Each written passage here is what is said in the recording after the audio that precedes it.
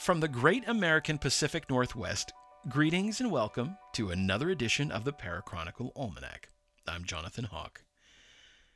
Well, another week is in the books for 2020, and what a week it has been. A lot of good stories to highlight this week, but let's take care of some business first before we jump into this week's news. At the bottom of last week's show, I noted how to get in contact with us, and we have several ways. This program is yours just as much as it is ours, so we want to hear from you, your ideas, your suggestions, feedback, both good and bad, and your sightings and experiences, probably most importantly, your sightings and experiences. We think in the future, that's really where we want this and some other programming we have planned, directionally anyway, to go. And it's really going to be all about you, the listener, and what you're seeing and feeling and experiencing. So you can reach me at hawk@theparachronicle.com. That's HAWKE at theparachronicle.com. Or you can visit us at theparachronicle.com. Scroll on over to the contact tab, click that, and I think we've got various ways of being able to contact us on there, including our email. Our socials are on there too. And we also have the Parachronicle hotline. So you can call us at 818-570-0126 and tell us what you're seeing. And while we certainly, absolutely place no limits on who can call in, at the moment, we have a particular interest in hearing from truck drivers. We want to hear from you, and we want you to tell us the unusual things you've seen on the open roads of America, or really anywhere in the world. That profession is something that just exists everywhere. So whether you're here in the United States or in Canada, Mexico, South America, Asia, Europe, we want to hear from you because we know strange things happen out on the open roads. Many of you end up driving at night. And so you see strange, unusual things, whether it's in the sky or ghostly apparitions, things like that. Tell us, please. We want to hear from you. And if we can get enough stories, we'll look to make a show out of them early next year. Maybe an episode, or maybe we kind of interweave your stories throughout multiple episodes. We'll see, but we definitely want to hear from you. But whether you're a truck driver or not, and if you're not a truck driver, you can still call. We're not limiting who can call that hotline. If you have a good tale to tell, call that hotline and give us the lowdown. Heck it, save it to your contacts, because you never know when you're going to see something out of the ordinary. That's 818-570-0126. And just remember to be detailed, but try to be brief. And give us a good story. We want to share it with our audience. Moving on, this isn't really, I wouldn't call this business, but it's something I wanted to hit at the top of the show today. The world lost a hero this week. Chuck Yeager passed away at the age of 97. Born in Myra, West Virginia in 1923, he passed away this past Monday in Los Angeles. An enlisted pilot trainee of World War II after serving as an aircraft mechanic, Yeager would go on to serve on the Western Front in a P-51 Mustang fighter, credited with hitting 11 and a half enemy aircraft. The other half was credited to his co-pilot.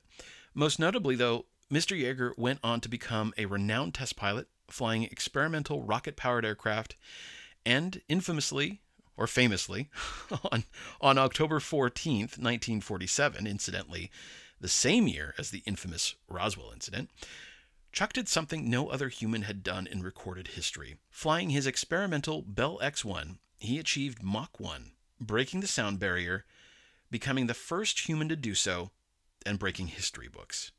He'd go on to break more speed and altitude records, winning countless awards, remaining in the U.S. Air Force until 1975. In 1983, Yeager made a cameo appearance in the movie The Right Stuff, an Oscar-winning film about the military pilots selected for the Mercury space missions. He played a character named Fred, a bartender at Pancho's place, which was most apropos, as Yeager once said, "If all the hours were ever totaled, I reckon I spent more time at her place," meaning the saloon, "than in a cockpit over those years." As equally fine a person as he was an American, he pushed humanity to limits it had never reached. Godspeed, Chuck. You'll not soon be forgotten. And lastly, I wanted to take a moment to wish our Jewish friends around the world a magnificent Hanukkah.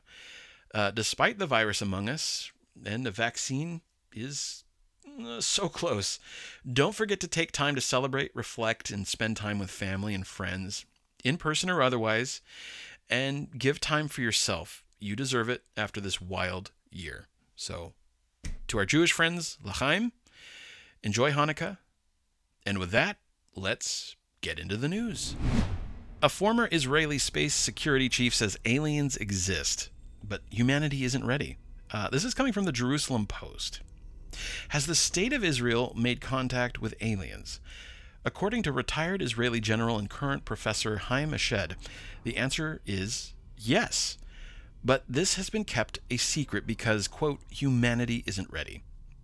Speaking in an interview, Eshed, who served as the head of Israel's space security program for nearly 30 years and is a 3-time recipient of the Israel Security Award, explained that Israel and the U.S. have both been dealing with aliens for years.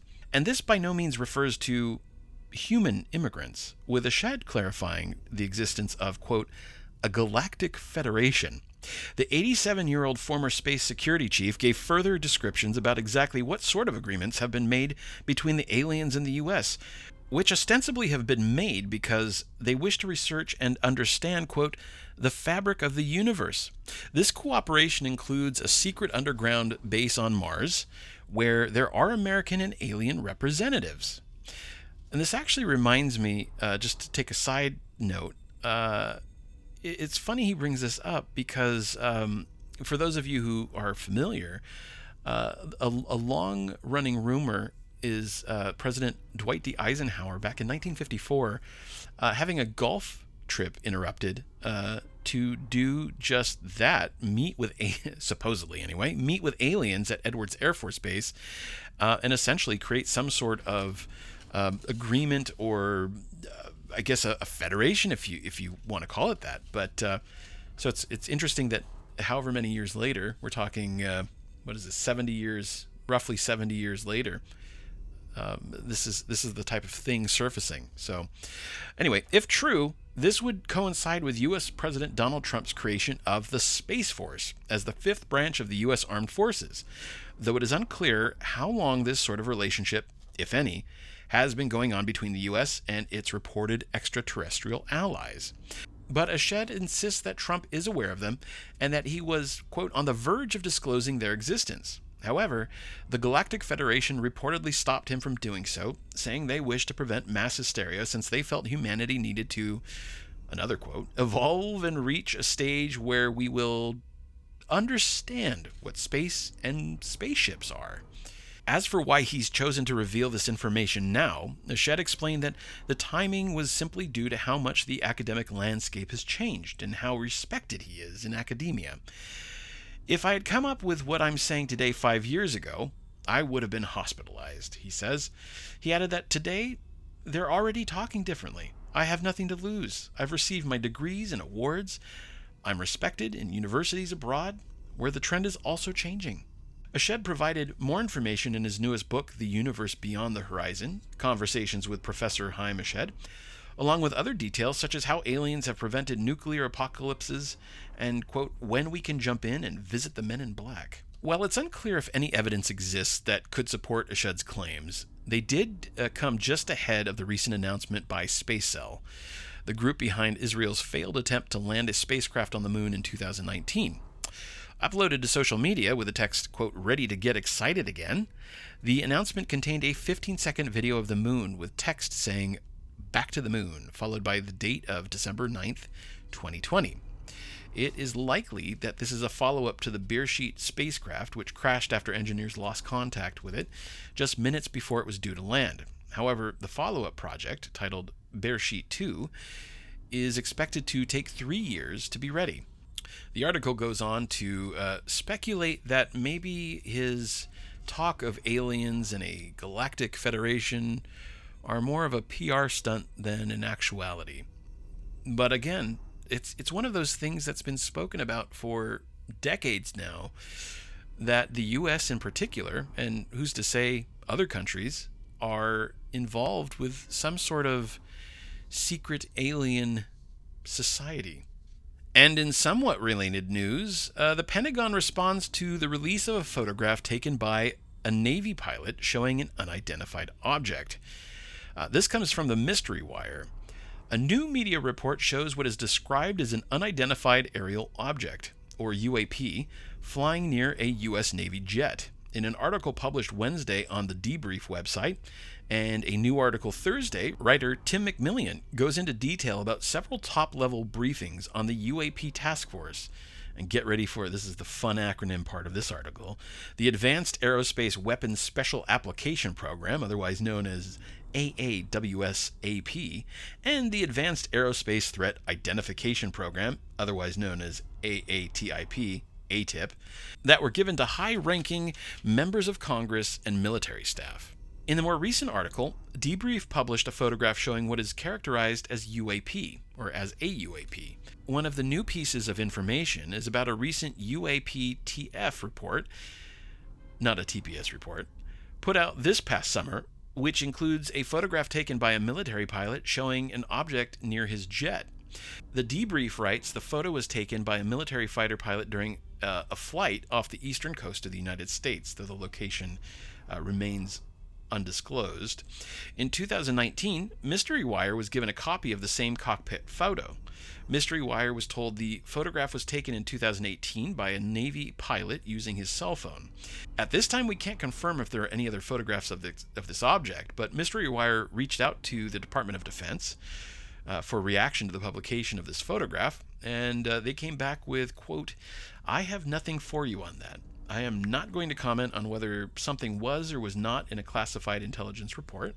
In general, regarding UAPs, to maintain operation security and to avoid disclosing information that may be useful to potential adversaries, DoD does not discuss publicly the details of reports, observations, or examinations of reported incursions into our training ranges or designated airspace, including those incursions initially designated as a UAP."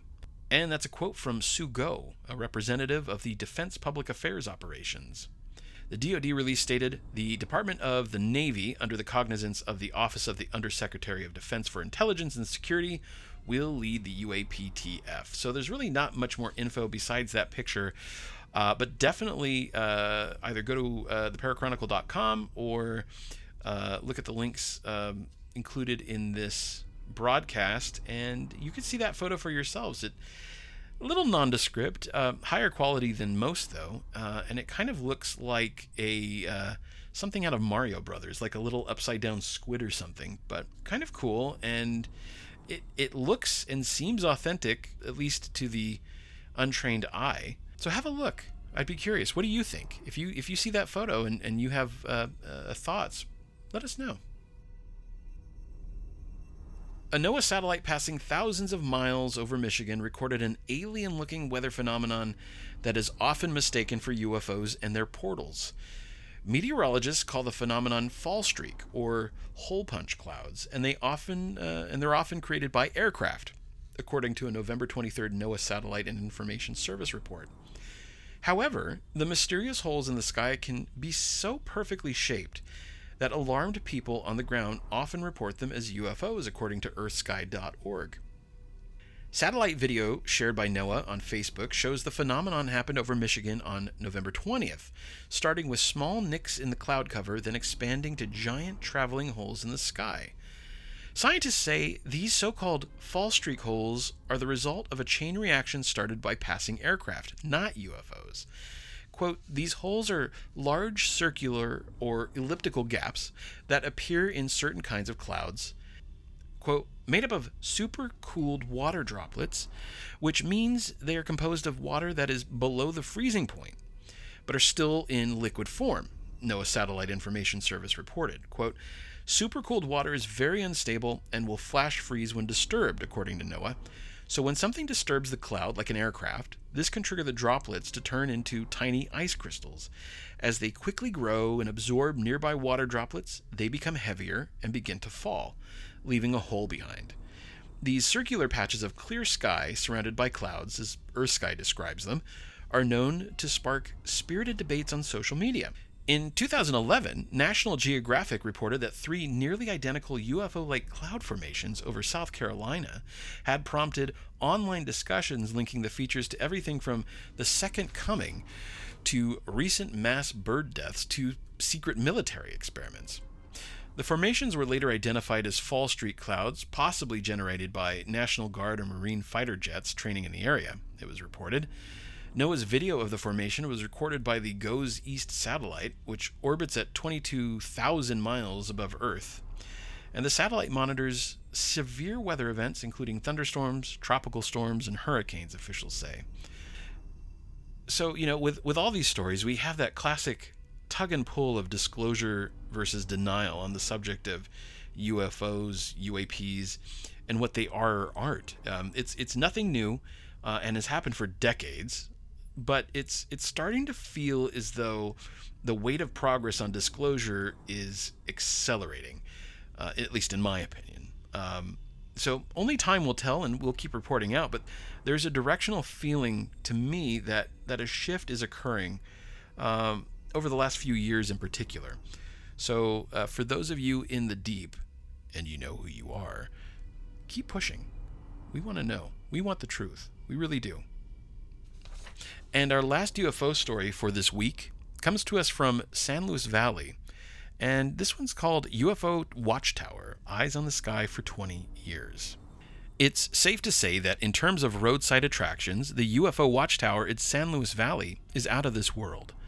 The structure dedicated to keeping eyes on the skies has been attracting visitors from all over the world for 20 years and reports that hundreds of those who have stopped by have sighted UFOs.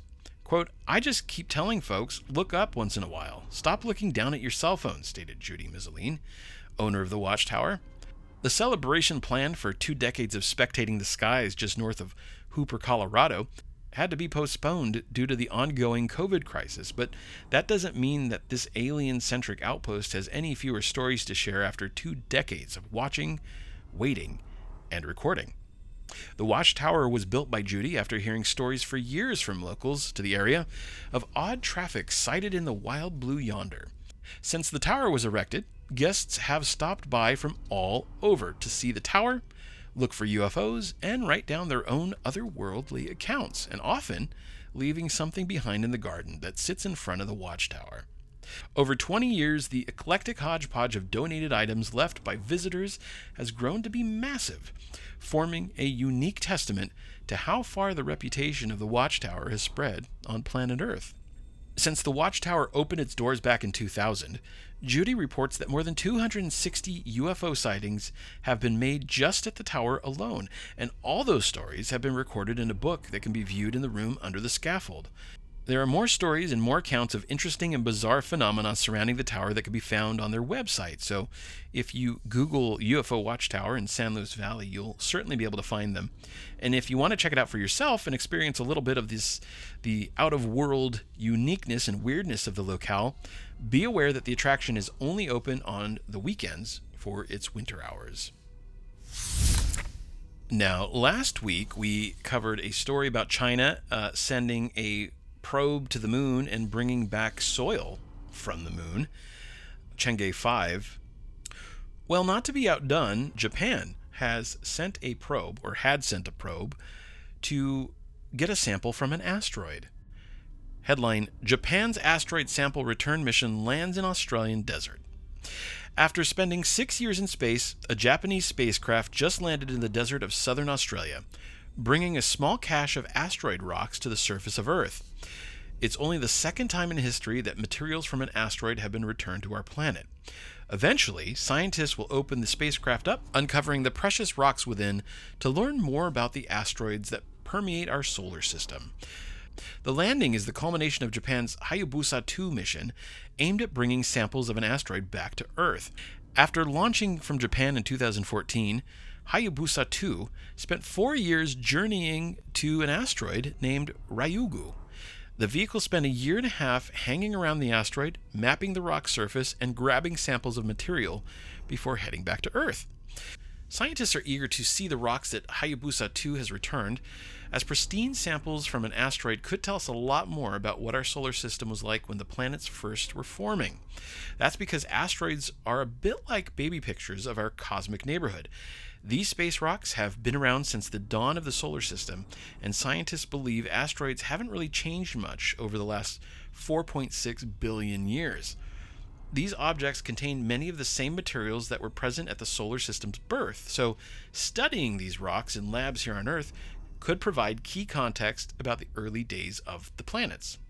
The capsule will be transported to Japan, where we'll learn how much asteroid material the mission gathered. JAXA, the Japanese Aerospace Exploration Agency, which oversees the mission, hoped to bring back 100 milligrams of material from Ryugu, but scientists didn't have a way to measure how much Hayabusa 2 had collected while in space. That exact amount will be revealed when the spacecraft is opened in Japan. Hayabusa 2 used some creative techniques for collecting its sample on Ryugu.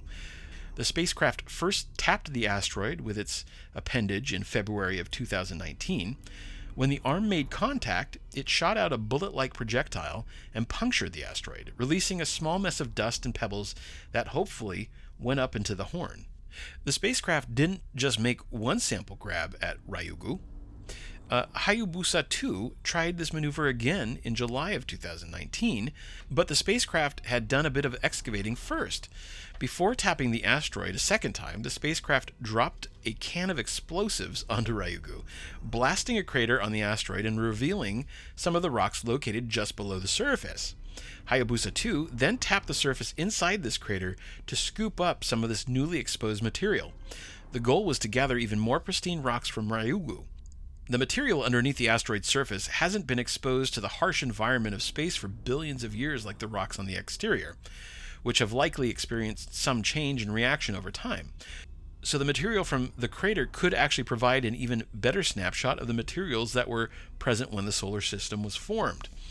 Once the Hayabusa 2 team felt confident they had grabbed enough from Ryugu, the spacecraft left the asteroid in November of 2019.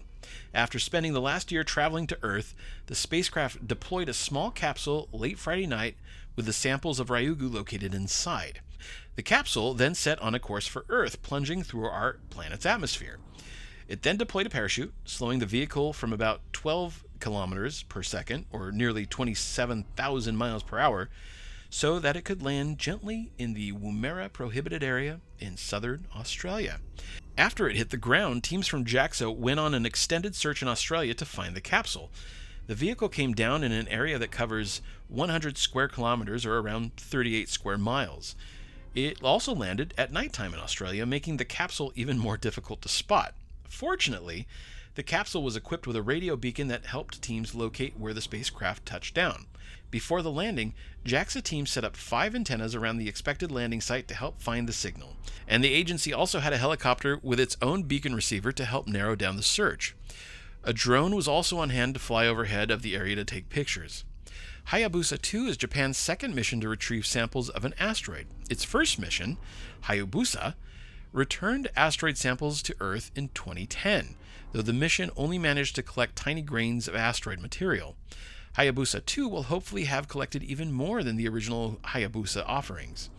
And in 2023, NASA's OSIRIS-REx mission is expected to return the largest sample of material from an asteroid ever collected. Though Hayabusa 2 has completed its primary mission, the spacecraft isn't quite done yet. The main spacecraft is still in space and just set on a quest to visit another asteroid called 1998 KY26.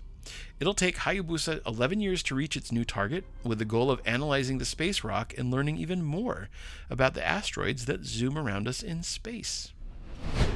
And hopefully you caught it this week, but SpaceX test flew Starship, its Mars spacecraft, in Boca Chica, Texas. And in a glorious display of science, ingenuity, and frankly, explosives, it was quite the show, really.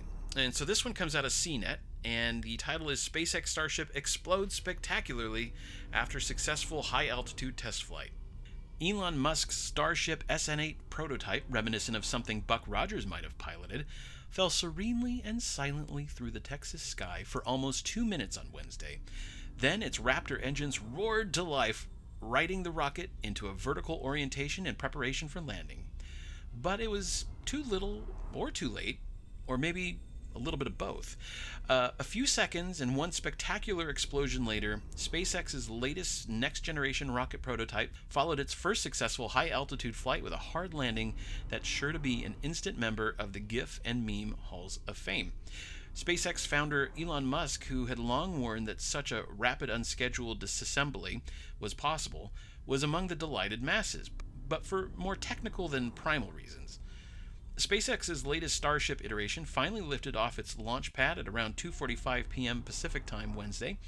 An earlier attempt on Tuesday was aborted with just 1 second left due to an issue with the Raptor engines. A few minutes into Wednesday's flight, one of the 3 Raptor engines stopped firing. According to Musk, each shutdown was intentional, and the, quote, engines did great. The rocket continued to climb toward a planned apex of 8 miles as part of its first high-altitude test flight.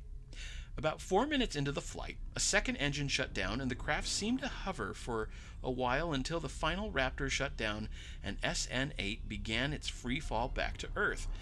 As it approached the ground, the Raptors and thrusters situated around the rocket were used to perform a flip maneuver and orient it vertically in preparation for a landing burn like we've become used to seeing with the company's smaller Falcon 9 rockets.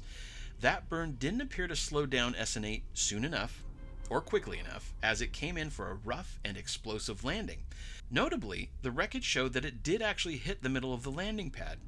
It just hit it a little too fast, quite obviously, if you watch the video. The test flight brings Starship much closer to a trip to Mars than it's ever been.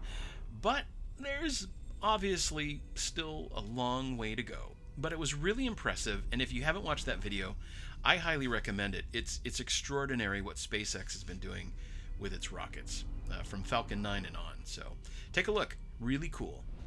This out of KURL Billings, Montana. Bigfoot sighting? Washington State Department of Transportation cameras capture Sasquatch-like creature on Sherman and Snoqualmie passes. And just to preempt the story, just so you know, Sherman Pass is what you'd consider sort of the northeastern section of Washington State. So if you know where Spokane is, there's also a little town named called Republic. Sherman Pass is off of SR-20, which is very close to that region. So that's eastern Washington. Snoqualmie Pass, on the other hand, is on the opposite side of the state, closer to Seattle, in the Cascade Mountains, and so interesting that 2 sightings occurred very close to one another, time-wise, but at completely opposite ends of the state. So let's get into the story. The legend of Bigfoot has resurfaced in the news this week after the Washington State Department of Transportation posted 2 apparent sightings on social media. WS.East, which that's the abbreviation for the Department of Transportation, tweeted about a possible Sasquatch Sherman Pass sighting Wednesday afternoon. Quote, "Have you noticed something strange on our Sherman Pass SR-20 webcam before?" WS. said. "If you look closely by the tree on the left, there looks to be something. Might be Sasquatch, ... We will leave that up to you." And so, yeah, if you take a look at the image, which we'll post in our social media and up on the website, you'll see what really looks like your standard silhouette of Bigfoot, of a Sasquatch, kind of like the Patterson sighting. You know, kind of like a freeze frame of a Sasquatch in walking motion, but it seems fairly tall, and it's walking up this big snowy bank, kind of an incline, right past a large pine tree, and so it kind of gives it a little bit of perspective. You know, when against that tree, it's a fairly large figure. So it's interesting to say the least, and it's one of the better quality photos I think I've seen recently anyway of Sasquatch, and it's interesting that it's in the Pacific Northwest. So anyway, I'll continue. The photos gained viral attention with thousands retweeting, sharing, and chiming in on what they thought it might be, or just having plain fun with it. Then, Snoqualmie Pass in western Washington reported its own encounter on Thursday on the heels of the Sherman sighting. Quote, "I think Bigfoot is making the rounds across our mountain passes," ws.snoqualmie Pass account posted. ws.east showed him on Sherman Pass the other day, and now he's on the wildlife crossing on I-90 just east of Snoqualmie Pass.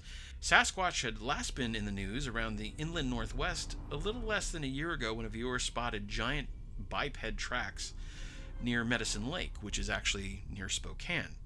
Quote, "Never stop believing," Steve Meacham said after discovering the tracks back in March. I mean, you always got to have something to look forward to. If you can't believe in something that you can't reach, there's no sense of going forward. That's not a wise guy there, I guess. But yeah, kind of fun. And yeah, take a look at that photograph. I think you'll find it very curious and, again, really kind of surprisingly clear, especially for a Department of Transportation webcam, where, you know, a lot of the times the quality's not the best. But Bigfoot, let's get more of those. And from the New York Post, Zodiac Killer's 1969 cipher puzzle finally solved. This one's got a little bit of a creep factor. A long unsolved puzzle sent by the Zodiac Killer to the San Francisco Chronicle has finally been cracked by a team of coding experts, revealing a taunting message in which the murderer scoffed that he wasn't scared of being executed if caught, the paper said Friday. Quote, "I hope you are having lots of fun in trying to catch me," the killer wrote in the bizarre coded message sent to the paper in 1969. Quote, "I am not afraid of the gas chamber because it will send me to paradise all the sooner, because I now have enough slaves to work for me." Blah. The so-called 340 cipher, a jumble of letters, numbers, and symbols, doesn't reveal the name of the still unidentified killer who terrorized Northern California in the 1960s and 1970s. But coding experts were thrilled to demystify the missive in the hopes it could help authorities uncover new insights into the mind of the prolific murderer, who claimed to have slaughtered at least 37 people.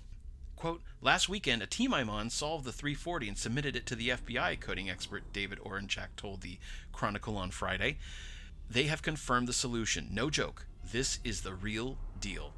A spokeswoman for the FBI's San Francisco office confirmed the message had been figured out, saying the investigators were, quote, "aware that a cipher attributed to the Zodiac Killer was recently solved by private citizens." The Zodiac Killer targeted young couples along with a male cab driver and delighted in taunting police and media, sending letters and puzzles about his unsolved cases. And not often spoken about, there is a connection between the Zodiac Killer and another killer in the Texarkana region in 1946 who was nicknamed the Phantom Killer. A lot of the same attributes that you see with the Zodiac Killer. Same weapon, .22 caliber gun, a hooded, and also approached his victims with a flashlight. And some speculate, because of the lapse in cases from 1948 to 1963, and one of the few drawings, sketches of the killer with those sort of Buddy Holly military-style glasses, it's speculated that the Phantom Killer in 1946 Texarkana, who murdered 4 individuals on what you would call their version of a lover's lane, is the same, potentially, as the Zodiac Killer. A lot of the same MO. So take a look. You could find a lot of articles on that around Reddit and just around the internet. But it's something not really often talked about. And in fact, the Phantom Killer, if you want to get kind of a campy version of that story, there's a Pulp Fiction-y kind of movie that was made back in 1976 called The Town That Dreaded Sundown. And it's all about the Phantom Killer in Texarkana. And quite possibly, by proxy, the Zodiac Killer. Who knows? But really cool that this many years later, that cipher has been solved by really just a group of volunteers. Well, that's going to do it for another edition of the Parachronicle Almanac, and we're so thankful that you joined us again. As I noted at the top of the program, we want to hear from you. And just as a reminder, we've got the Parachronicle hotline at 818-570-0126, or you can reach out to me at Hawke, HAWKE, at theparachronicle.com. We'd love to hear from you. Feedback, stories, you name it. We want to hear it. So until next time, keep your eyes to the sky and know that here on Earth and in the universe, we are not alone. For the Parachronicle Almanac, I'm Jonathan Hawke.